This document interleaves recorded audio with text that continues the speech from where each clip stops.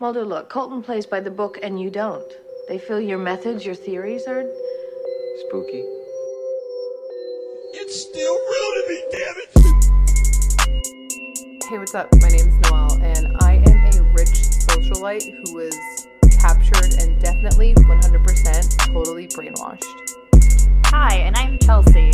I am the 5th runner-up bitch at the Westminster Dog Show, winning no categories and having irritable bowel syndrome all over the place. Hello. Both of these things are connected. They are connected, and that's the end of the show. People have to guess, and that's it. So I let Chelsea know about 3 hours ago that I was like, hey, are you back from Tahoe? Also, happy birthday. Thank you. And she was like, yeah, I'm back. And I was like, cool. So I'm going to tell you about Patty Hearst. And I'm assuming you then took that into a little search engine. Yeah, I watched the drunk history of Patty Hearst and part 1 of her interview with Larry King. And then I came here. Great.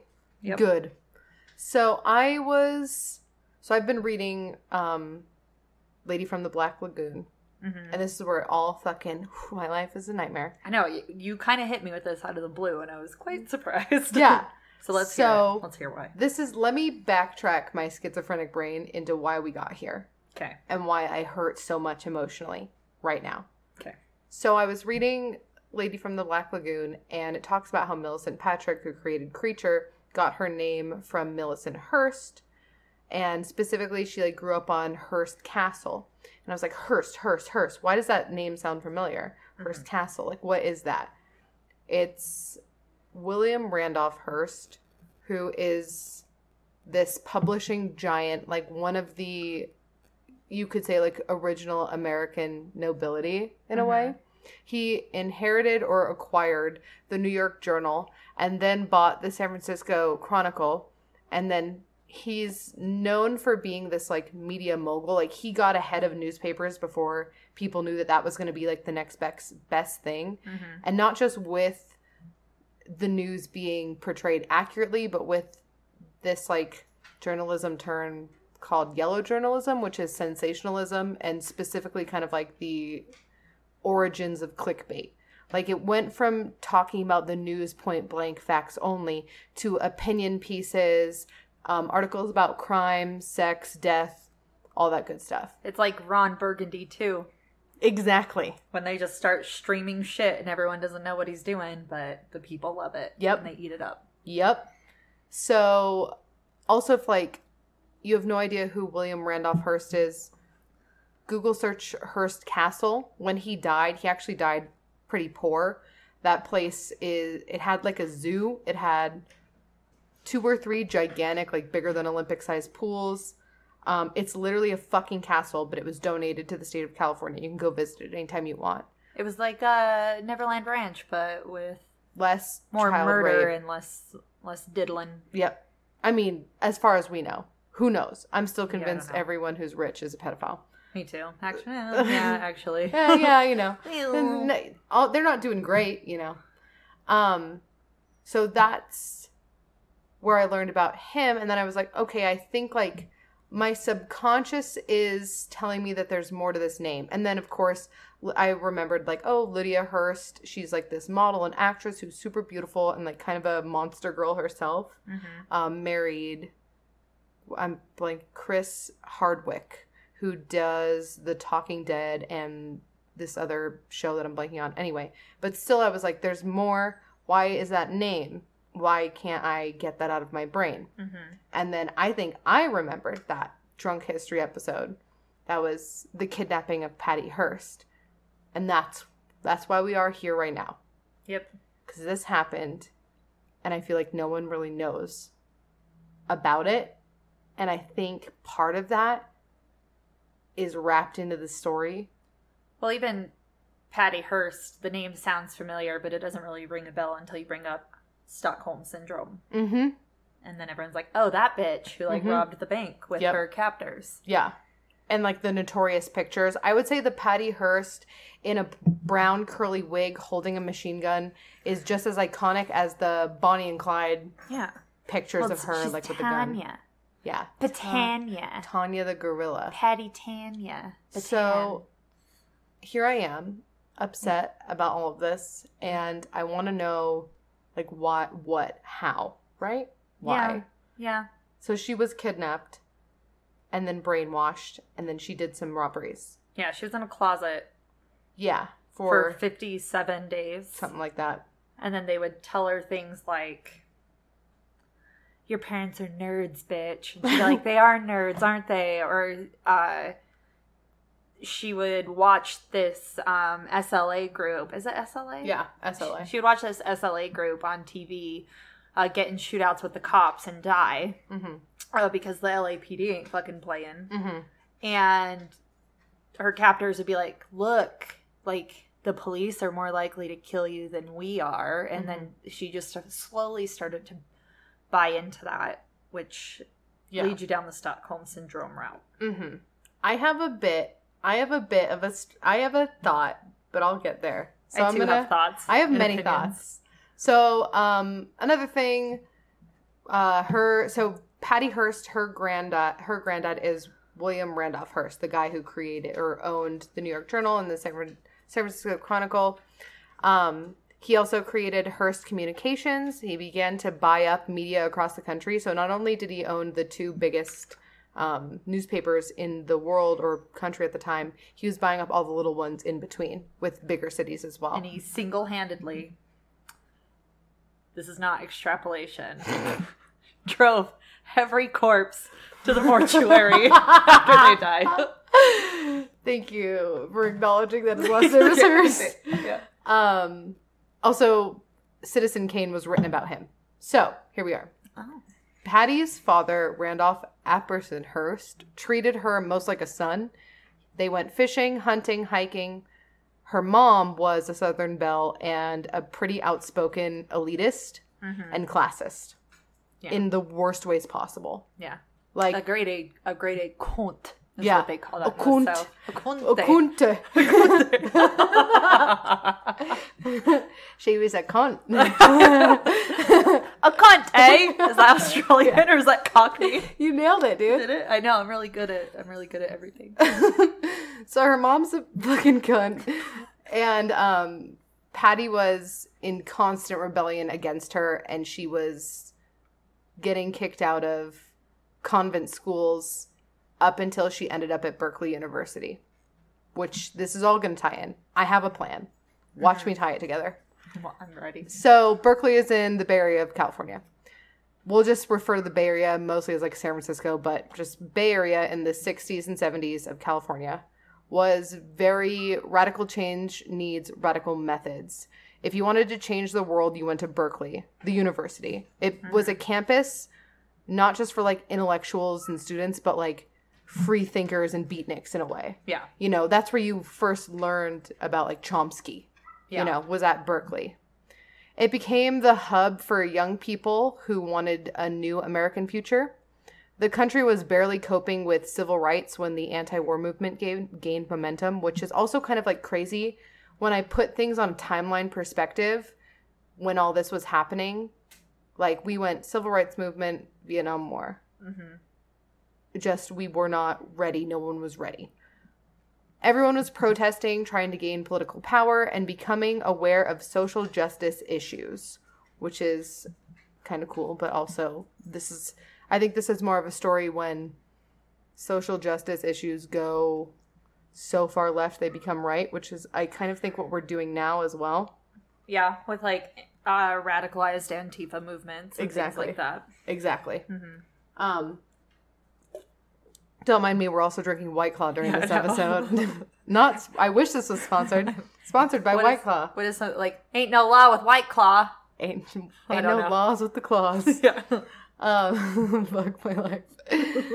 So, by the 70s, there was... So, like, 60s was more your fucking third eyes opening. 70s is more like, fuck this shit. Anger and violence. Yeah. Thousands of political bombings in the United States every year. Yeah. Very Thousands. much so. We get like 2 a year now. Yeah. This was as close to a revolutionary situation that we've like come to since gaining our fucking independence. Yeah. One of the SLA members who we've briefly brought up, but I'll go into more in a second, said, "You can only get beat by the cops so many times till you decide that you've had enough and need to do more." And this was kind of like his statement on becoming more radical. Mm-hmm. And that's not radical as in like, sick waves, I'm surfing. That's radical as in like, I am learning how to make a bomb. So the idea that there should be an armed revolution that needs to overthrow the government was it wasn't just like a hushed whisper. It was kind of like the pulse of this young nation, like this new, young, developing political movement. And just a side note here, I was telling Chelsea this, literally around the same year that Anarchist Cookbook came out in 1971. So like this is all lining up. Like the 60s were opening your third eye with LSD and becoming aware of social justice issues and inequalities. And the 70s was very like, we tried peace and love and now we have a fucking war, so we fight war with war. Right. Violent attacks and protests became more common, not just in conversation, but in the news. In like the political bombings happening all the time was fucking real. Not only did the Anarchist Cookbook teach you how to make LSD, but it also taught you how to make homemade pipe bombs. Yeah, which I personally think is a great combination. So. I mean, do both. Like, do LSD and then be the bomb. I'm just kidding. I've never done LSD, so I don't know. It's like, I don't think I would do well on LSD. I think I'm too paranoid. That's what I'm saying. Oh, do I have a story for you? I don't know if I can say it on here. You should. I'm probably going to. I may or may not have accidentally had an edible at work. Awesome. May or may not be this current job or not. I cannot confirm or deny. Confirm nor deny. This is conjecture. Yeah. But I didn't realize that I had done that. I just thought that I was eating a vegan treat that a friend was sharing from me that happened to be from Denver, Colorado. You've always been real stupid, girl. And I don't know if you've ever had an edible high when you don't know that you're high and you think you're having a fucking heart attack. And it hit me like a goddamn freight train. I may or may not have been on the phone. And it just slapped me right in the fucking face, dude. What happened? So, can I tell my edible story real quick? Please, okay, so sorry everyone about who's here for Patty. I went to a concert with Oliver, and it was Uncle Acid. I don't know who that is. Well, just that's all you need to know. Is that your Uncle friend? Acid? And I see my derby coach there, and I'm like, "Hey, what's up?" And he's like, "Oh, do you want an edible?" And I was like, "Yeah." And then his friend was like, "Oh, they're really strong." And I've done edibles before, and they don't really affect me, except for giving me horrible dry mouth. But at the time, I was kind of drunk, and my jaw was hurting. And I was like, hell yeah, maybe it'll take the edge off. Mm-hmm. So I take this edible, and I'm standing there, and it kicks in when Oliver comes up behind me, and he puts his arm around me. Not in, like around my neck, but like how your boyfriend does it. Uh-huh. And then he kind of flexed his arm. Where he chokes me out until I don't see the light of day. He flexed his arm, like... And I thought he was trying to kill me, and I was like, I call a fucking Uber, leave him at the concert, and I sit in the front fucking seat. Like a maniac. I put my arm on this poor guy's shoulder, and I'm like, hey, man. And I just look at him the whole way home, this poor Uber driver. I find out the next day, it was 100 milligram medical edibles. Jesus Christ. You went on a journey. At Uncle Acid. Like, just look up, but, like, not a good place. Not a good place to lose your fucking mind. Yeah, and I'm already a paranoid person. Like, my back was itchy today, and I thought spiders were in my shirt, so I changed my outfit. Okay. So nothing crazy there. Completely sound of mental health. But, yeah, edibles, when they kick in, they hit you like a son of a bitch. Dude, it was like, bow, wow, wow, wow, wow. And I was just looking around like, oh shit. In the shows where people are freaking out, but they have like the camera mounted to the actor's face, so it's like perfectly following them. Like fucking Fear and Loathing in Las Vegas backcountry bullshit. Mm-hmm. I was losing my mind. I was starting to look up like how to not be high. I was like Googling like if weed high lasts forever. Is this what it's gonna be like forever? It's like step one, don't freak out. And I'm just like, oh, I'm so fucking high. Oh my, and I just like look over, and I was paranoid in the way that I was like the funny, dumb, stereotypical stoner way that you're like, everyone knows I'm fucking high. I just like look over it, and I like my coworker Brenda, who may or may not work with me, that may or may not be her name, looks at me, and I just start laughing hysterically. She's like, "Are you okay?" And then I just like type out to her. I was like, "I'm so fucking high right now." I could not get my fucking shit together. Thank God I may or may not have been sent home early because we were so slow. I was like praying, man. I was praying to every God in existence, like, let me fucking go home. I sat in my car with like a thing of French fries in my hand. Just like, please make me not high anymore. Like, please. Oh my God. People, okay, you want to know the worst? Yeah. People were like trying to make me do math. Like people were calling in. You can't do math sober, bitch. I fucking know. Imagine being on fucking Mars, okay? You're Dr. Manhattan, and you're like on another fucking planet, and you're blue, and you're high, and you're naked. Yeah, just dick swinging. Just dick like, out. Your dick is out. The U.S. flag on the moon. That may or may not be there. That may or may not. It's totally not. So your dick is out, and you're blue, and you're high, and you're on another planet. And then the phone rings, and you pick it up out of the sky, and then this person's screaming at you because they're like, I'm missing $25,372.16, and if I have 6% off it, and you're just like, oh God. I could not even, I would just like put them on hold and feel my heart beating out of my chest, like, what the fuck am I doing? So anyway, that may or may not have happened. Yeah. Anyway, don't do edibles and go to work. That's like, right. Here's the other thing. If you want to do edibles and go to work and like you have that under control and you know what you're doing, awesome, great.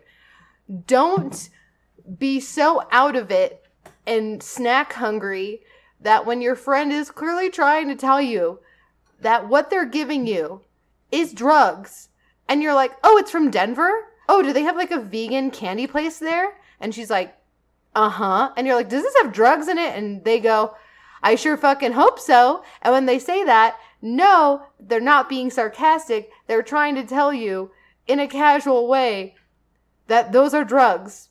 Yeah. And I just popped that shit in my mouth. I watched her eyes like widen. Like she was looking at God when I just popped the whole thing in my, the whole thing. She was watching a mistake. That's what was happening. She was. The glazed over terror of just oh shit shenanigans. She did not get the memo. Girl. So anyway, what a struggle the last 24 hours have been for me. Oh, this was in the last 24 hours? Now you know why we're also here. That explains your fever dream of just texting me about Patty Hearst out of the blue. I was like, man, I've got to crack the code, man. We're going to solve this shit. Anyway, that may or may not have happened. That was totally a made-up story, completely not based in my total reality. Right. Okay. Might be right now. Oh my fucking God, I hate my life. So anyway, the violent attacks and protests became more common in conversation as the only way you can ramp up the response to police presence. Also, that's Apollo heavy breathing, not me being high. So anyway, back to Patty. Patty started hanging out around Berkeley when she was 15 or 16 years old. Also, side note here, have you ever heard of Marie Antoinette pretending to be poor?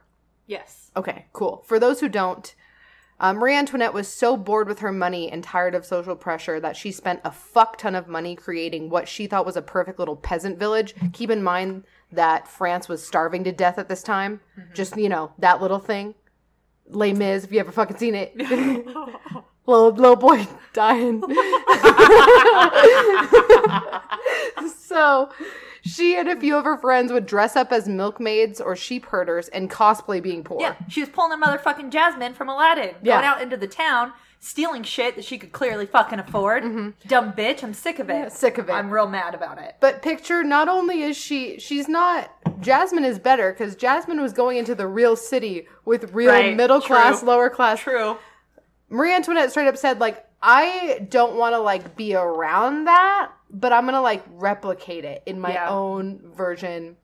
Anyway, so the thought here, why I wanted to put this here, just so we can all remember up top, is that sometimes very rich, young, dumb white women do dumb Caucasian things. Like build a fake peasant village to pretend to be poor in because being rich is too stressful. Yeah. So, remember that.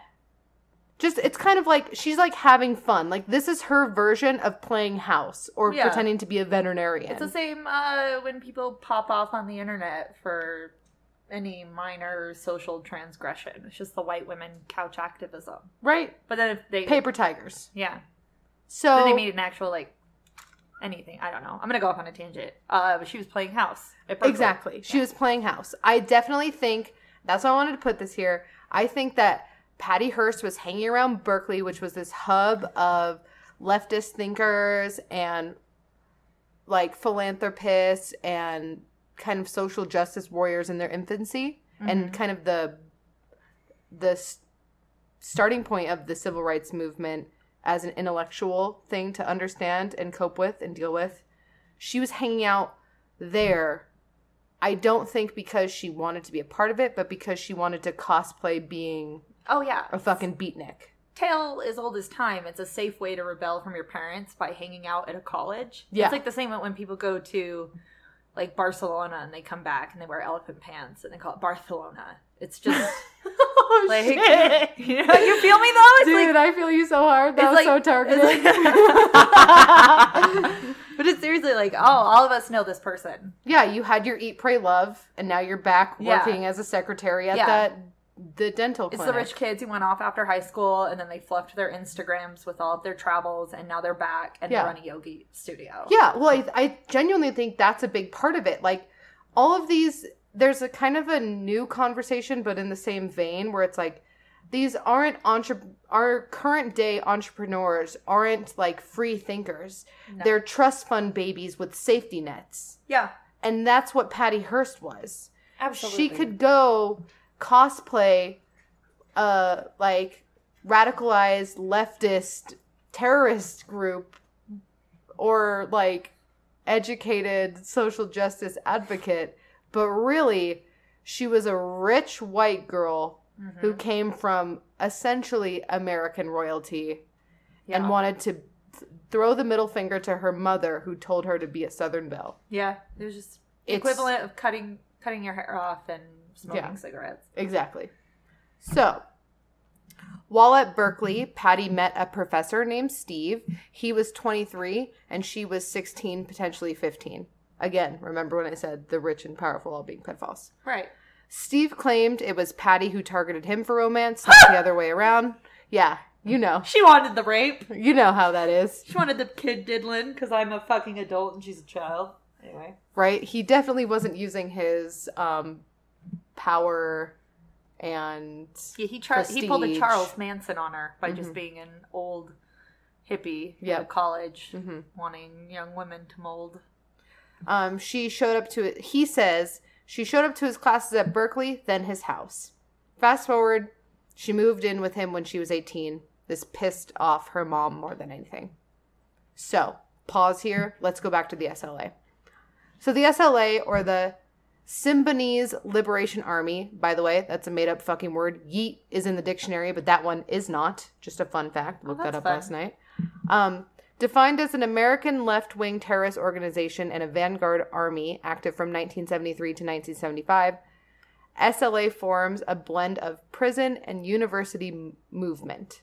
Students and teacher activists were going to the prisons more frequently to help with education and etc. Like, the closest one to Berkeley was Vacaville. The prison movement of the Bay Area was simple. Prison is racism, oppression of poor people, violence, mass incarceration, and we deal with poverty by locking them up.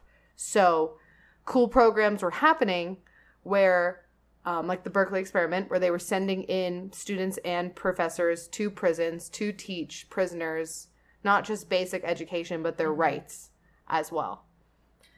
And a thing that I was surprised about looking at the SLA is I had never put any, like, a face to any of these members. And Donald, the guy in charge, was a person of color. Yeah. But the other ones were also, like, baby royalty. Mm-hmm. They were white people coming from son of a physician and, like, these high upper middle class college students. These weren't the target market for who are normally oppressed and experience issues of racism. It's, again, upper middle class to wealthy white Berkeley students getting involved in this. Yep. So Donald DeFreeze, we're going to talk about him for a moment. He was in and out of prison his whole life. He specifically had this longer stay because he beat up a sex worker, stole a check from her, and tried to cash it and got caught. He is considered the, like, father of the SLA, but it was him and two girls who kind of created it together. He was the only person of color in the SLA. In his manifesto, Symbionese Liberation Army Declaration of Revolutionary War and the Symbionese Program, you know, that catchy little number, Donald DeFreeze wrote, "The name Symbionese is taken from the word symbiosis, and we define its meaning as..." Did you say symbiosis? Symbiosis. Do you mean symbiosis? Symbiosis? You know I can't read. You know, syllables are hard. Syllables. Emphasis is fucking weird. And we define its meaning as a body of dissimilar bodies and organisms living in deep and loving harmony and partnership in the best interest of all within the body. Did you get that? So stupid. So, he describes the unity of all left-wing struggles, feminist, anti-racist, anti-capitalist, and others. He wanted all races, genders, and ages to fight together in a left-wing united front and live together peacefully. DeFreeze was the SLA's only black member. Also, they had, like most fucking loser organizations, they had, what would you call that? Like a symbol? Like a logo? Yeah. Like a Pepsi can? Yeah. Or the WWF? It was a 7-headed Hydra Cobra. I know. And they were the 7 principles: unity, self-determination, collective work and responsibility, cooperative economics, purpose, creativity, and faith. It's almost as if the Hydra represents some sort of terrible political movement that represents Nazism. But how ironic that they would do the snake. Also, fucking snake, that's a symbol of Illuminati bullshit. So really, they were just becoming the man that they wanted to hate. How do you... Yeah. Do you want to know why? Because the snake fucking tempted Eve in the Garden of Eden, and the Illuminati notoriously hate Jesus. Notoriously. Watch that on the Lindsay Lohan MK Ultra video that I somehow fell into today. Bitch, what? Yeah. Lindsay Lohan? What? Wait. What? I somehow fell into a Lindsay Lohan Illuminati video today. Can you summarize that real quick for me? It's like the reason why she kind of flew off the handle was because she defied her handler. Yeah. And then recently she got punched by a Syrian refugee. Oh, yeah, because she thought they were trying to kidnap their own children. Yeah. And then it went into other things like how did it explain why she has 7 different accents in one? Oh, yeah, the fucking Illuminati. Pay attention. She's the modern Tower of Babel. That's why. Oh. You heard it here first. And then they were talking about how you always see snakes in Hollywood. Yeah, literal and metaphorical. Dude, there were snakes at the award, the thing. What? The VMAs? VMAs? Was it the VMAs? Yeah, VMAs were last night. Yeah, and there were snakes. Where? I don't know. Just like out in there. Yeah. Around Slytherin? Like alive? Fucking Malfoy is all up and down. Yeah, look it up. Google it. There were actual snakes there. I believe it. Britney Spears had a snake around her neck during the VMAs. And then there were 2 other girls there who had a snake. Yeah. And Taylor then Swift was there. Taylor She's a Swift- snake. Yeah, no, bitch! Taylor's part of it! It goes all the way to the top! She had a fucking cobra, like a giant cobra come out of one of her things. And then the towers, and then like the light formed a pyramid, fucking Illuminati Do pyramid. you feel like at this point they're just like really leaning into it in a fun way? You know, I don't know. Probably. I also think that shapes like triangles are common, you know, with like geometry and what have you. Going to a lot of places. Sacred geometry? I'm going a lot of places. Going into a with sacred I don't know what I'm geometry? doing. I'm starting Left-hand the path sentence. magic? Yeah, I'm starting the sentence. I am lost, and I'm hoping that anything I learned today will lead me out of it, and I'm just going deeper and deeper into the confusion. And then I think this is when I thought I had spiders in my shirt, and I had to change it. You know what? That all seems about right. Yeah. Okay, so speaking of the Illuminati, the inner poorly woven together fabrics of our brains are really showing right now, and it is troubling. So another guy in the SLA, Willie Wolf. This is back to that upper middle or high upper. Yeah. He went to Berkeley to become an archaeologist. Bad choice. What? Yeah. Didn't you try to do some shit? What's your fake college degree? It's anthropology. Anthropology. And psychology. Yeah. Well, You know, Chelsea just thinking she could go to a 4-year and get a good job in a future. You know, my parents told me that if I went to college, doors would open for me. But what they forgot to say is if you get a STEM degree, doors open for you. Yeah. Yeah. My dad missed that one as well. Yeah. He was like, if you don't go to college, you're a failure. Transcendental literature. And then every job was like, Yeah. okay, buddy. Yeah. You want to write us poems? Oh, Walden Lake. Oh, what? Anyway, God. so I'm sad. so much. I'm still paying it off. Anyway, so he went to Berkeley to become an archaeologist. In the process, completely left that, got radicalized, went to the prison to teach, and befriended DeFreeze. DeFreeze broke out of prison. Kind of fun. That's real fun. Yeah, back when prison was easy to break out of.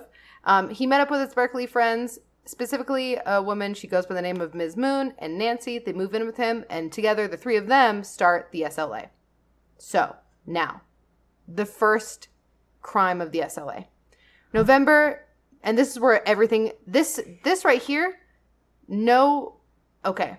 Before this, I kind of thought that the SLA was onto something, right? I'm like, I would probably be in that group. Yeah. They want equality of the races, genders, and classes. Yeah, and uprisings are just the voice of the oppressed. Right? Like, I get that. Yeah. I'm here with it. I would also be at Everybody Berkeley. loves an underdog. Absolutely. Yeah. This is where they just shoot themselves in the foot and just call it like it is, and we Yeah. remember that DeFreeze beat the shit out of a sex worker, and that's why we're here. Right. Right? So, November 1973, Oakland, California. DeFreeze sees the news reports on the Oakland schools. Marcus Foster, the superintendent, is trying to have a police presence in schools as well as a student ID system. Although Foster had been the first black school superintendent in the history of Oakland, the SLA had condemned him for his supposed plan to introduce identification cards into Oakland schools, calling him a fascist. In fact, Foster had opposed the use of the identification cards in his schools, and his plan was a watered-down version of other proposals. November 6th, 1973, 2 members of the SLA killed Marcus Foster and badly wounded his deputy, Robert Blackburn. As the 2 men left an Oakland school board meeting, the hollow point bullets they used to kill Marcus Foster had also been packed with cyanide, which is just a move. Literal overkill. Exactly. Kill you and then kill you. Why are identifying like cards such a hot topic to these people? Well, they wanted to be known. So the next day, the SLA took credit for Foster's murder in a press release, saying the only means left for us to end the genocidal school programs. So, like, But why? Why school ID cards? Why was that what they were willing to kill over?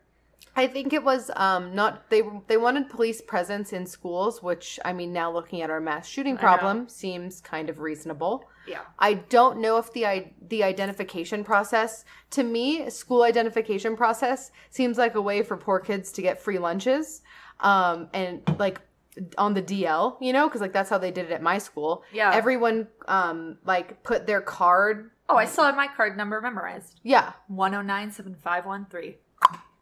Go use it. See if you can get a free pizza. Probably not. Where Someone did you should go to try high it. school? Leighton High. Go to Leighton High. Try to get a pizza with that. Yeah. They probably reuse that number. But I remember, kids would get discounted lunches or free lunches. Or free lunch, Or my mom would load money onto my exactly. card. Or and that was just how it was. It was like a baby credit card for school lunches. Yeah, and that's also a way for people to not see if you're struggling for food, because it didn't matter if you were getting discounted or free, or if your parents had put or your guardians had put money on the card. You were just swiping a card and getting food. Yeah, and you'd tell the lunch lady the number she'd entered in, and you'd go through. Yeah. Easy peasy. Yeah. Or like you would enter in your card number when you were taking like the online tests or whatever. Mm-hmm. Or checking out a book. Like it was... If anything, it would remove the racism. Right? Because it's you're just a number. You're a number. Yeah. That's what I think of this. I don't know if this was some weird technology that was in the similar way of like the whole Hong Kong protests and facial recognition ID, but I don't think that's what was happening. Biblical, right? When they're like, "Oh, they'll put the number of the beast on you." Right? Like I don't think that that's what was happening in the fucking 70s in Berkeley. I genuinely think that they wanted to give kids IDs in school, and these guys are just fucking whack jobs. So, anyway, that happened. So back to Patty. February 4th, 1974. At this point, she's an 18-year-old college sophomore at Berkeley. Steve and Patty, remember the pedophile boyfriend? Yeah. / professor. Steve and Patty had just finished having dinner when a woman knocked at the door asking to use the phone, saying that there was a car accident. At this moment, 2 men pushed through the door. They beat the shit out of Steve. Patty had a gun to her face. She was tied up, blindfolded, and gagged. The kidnapping occurred less than 3 months after a November 1973 San Francisco Chronicle story in the Society section announcing that Hearst and Steve were going to get married. And in that, their apartment address was given. Which is... Rookie mistake. Right? It's like when you used to be able to go to the DMV. You could like get all the information that you need on somebody. Right? For like you could just look up fee. in the yellow pages. Yeah. Like, oh, I know this person's last name is that. Yeah. Oh, look, and there's their home address and phone number. Mm-hmm. They demanded the safe and money. Steve was getting beat with a wine bottle. When he got up bloody and ran screaming, he assumed that it was just a robbery gone bad. He was screaming like through the halls of the apartment complex and made it over to a neighbor's house. He's just like a Pomeranian. Meanwhile, his girlfriend is literally getting kidnapped. But, you know. That happens. Pedophiles aren't that noble. I don't think they are. Or brave. No. Or smart. They scream like a Pomeranian. Exactly. Was that a good scream? That was really good. They're taking my child bride. She was aging out for him anyway. Yeah, he probably was glad to have her out the door. Right? Yeah. So why target Hearst? I mean, if we want to think of them as this sophisticated, intelligent organization that is tactical with their attacks, then sure. The Hearsts were American nobility, and they controlled a lot of the media, and they had their hands deep in the pockets of most politicians. Mm-hmm. I mean, fast forward to what happens to Patty Hearst later, you'll know why. They were political and economic powerhouse, and they originated propaganda. Mm-hmm. So, sure. They're the perfect choice. Exactly. And she was just at Berkeley. Yeah. Free for the taking. Exactly. Oh, and in the socialite section, congratulating their engagement, she puts her fucking address. Awesome. Rookie move. Right? But I don't think that the SLA was like that sophisticated in that they thought that it was a political stance by attacking the Hearst family. I think that they just knew of a rich girl at a school. Yeah. Who was slumming it. Yeah. That's what I think. I think now looking back on it, we kind of fluff it up and make them seem more intelligent than they were. But, you know, whatever. So, Patty's been kidnapped. And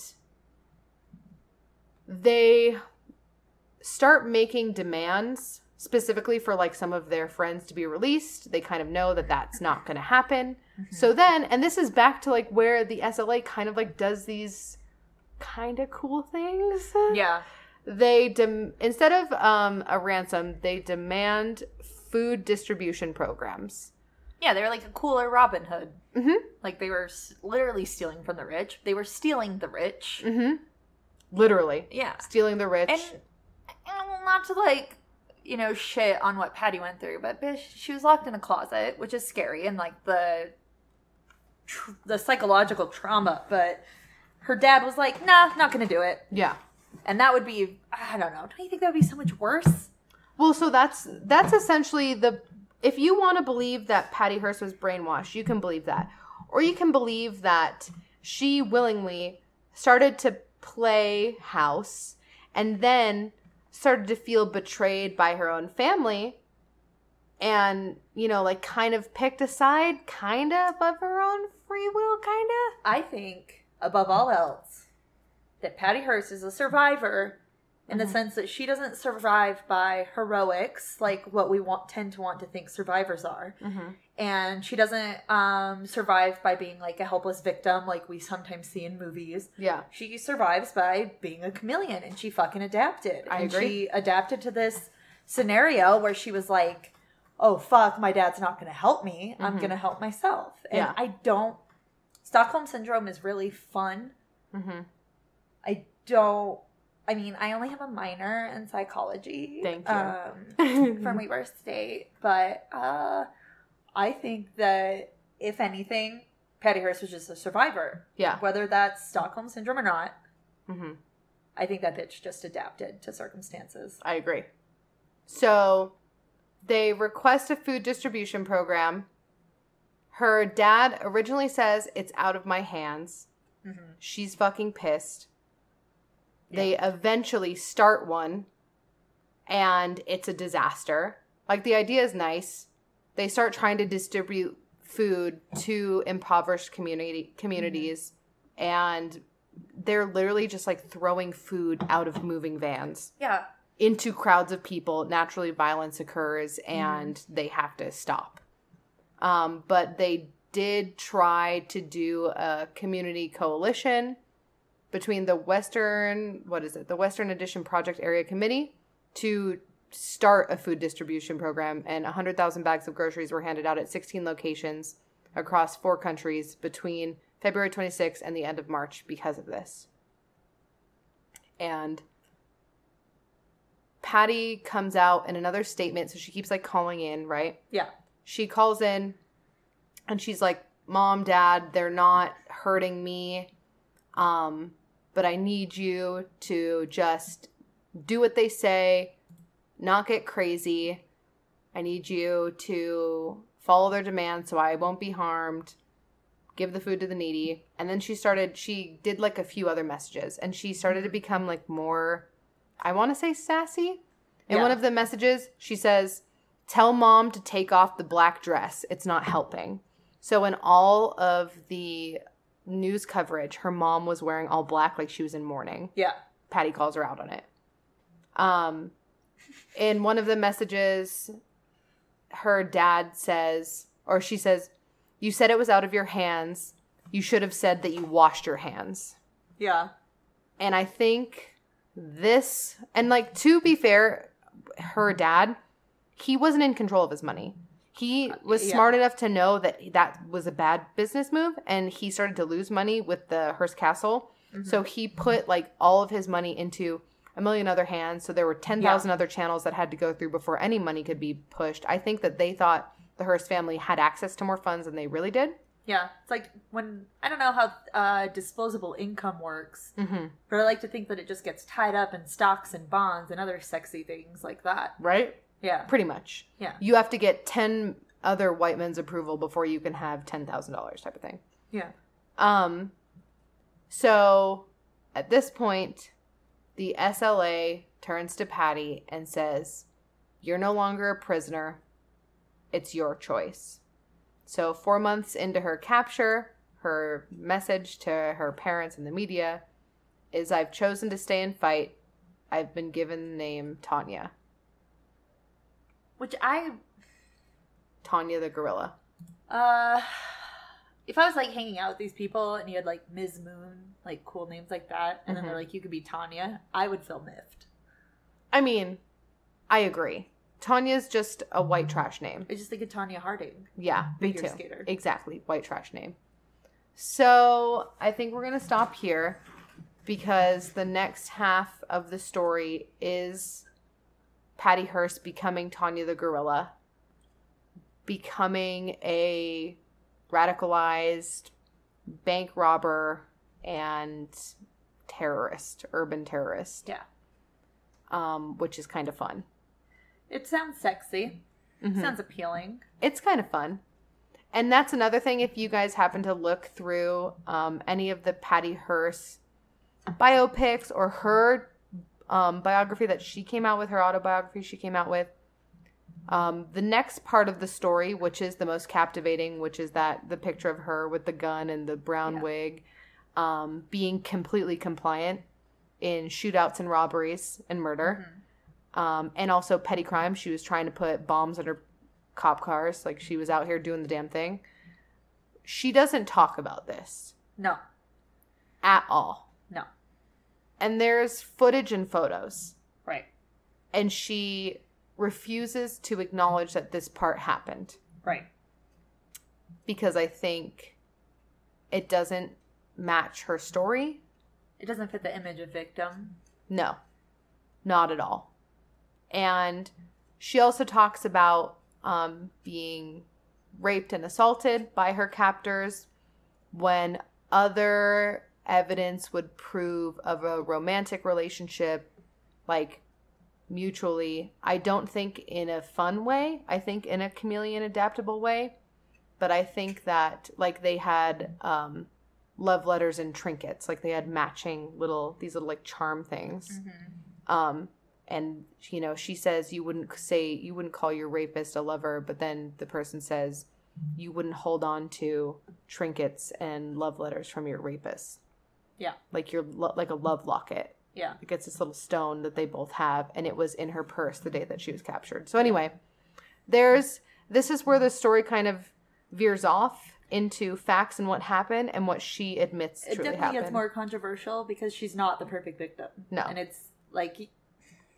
It's hard to be like, well, was she raped? Was she not? What is the perfect, like, what did she do to deviate from that? But it's the evidence and her testimony and the testimony of everyone else around her paints her in a not so good light. Because looking at this, I was like, oh yeah, the Stockholm Syndrome bitch. But I'm like, oh fuck, she was free from the SLA for a whole year? Yeah. For a whole year? Doing her own thing? Yeah. She was with them for a year and a half. She was free for a year. Yeah. So there's a lot more. There's a lot more to it. There's a lot more to it, and I definitely think that there's a level of like you shouldn't make victims relive the crimes, but she has never said anything in regards to any of the actual violence that she was a part of. Even when she was on the stand, she was answering questions, like, and the moment they brought up the robberies and the shooting, she pleaded the fifth, which in front of a jury is a little rough. You're willing to talk about everything up until here, the part where we're asking you about committing crimes willingly, right? You know, that's a little rough. It's a little rough. Do I think that like she probably was getting into relationships with these people to save herself? Yes. Do I think that she was the perfect victim in all of this who should have been exonerated like she was with a presidential pardon? No. So we'll pick that up next week. Next week? Yeah. We're going to do a two-parter? Yeah. Oh. Welcome to the two-parter, bitch. Welcome to the two-parter, bitch. I thought we were just going to pause and I was going to go pee and come back. Nope. We're doing a two-parter. You have to wait a whole motherfucking week. Yeah. I mean, we could probably do this in the next few days while it's fresh, but they won't hear it for another week. So... Get wrecked, everybody. And hail Satan. Hey, get wrecked on dogs. Yeah? Oh, yeah. Get wrecked on dogs. And water. Yeah, stay hydrated. Also, the graphic novel book club, Paper Girls. Yeah, the end of September-ish. Perfect. End of September-ish. Oh, I am. Check it out on Facebook. You know, I've been real grouchy lately, I feel that. and I choose to not remember things that are helpful anymore. Good. So fucking look it up. Good. I'm Look not it gonna up. tell you. You know what? Look it up. Also, look up Murder of Crows. We haven't talked about her in a minute. Casey Roy is amazing. Get tattooed by her. This is me doing ads that I haven't done in like 2 months. I'm really holding it together. Of course, we're going to be at Salt Lake FanX. I do have some news about my Millicent Patrick panel, but that is for Patreon because a paywall needs to get in the way of me talking shit. You might notice if you go look at the panels now, that panel no longer exists. Yep. Why? Oh, I'll tell you when the mic's off. Okay, everybody, go support us everywhere. Bye. Bye.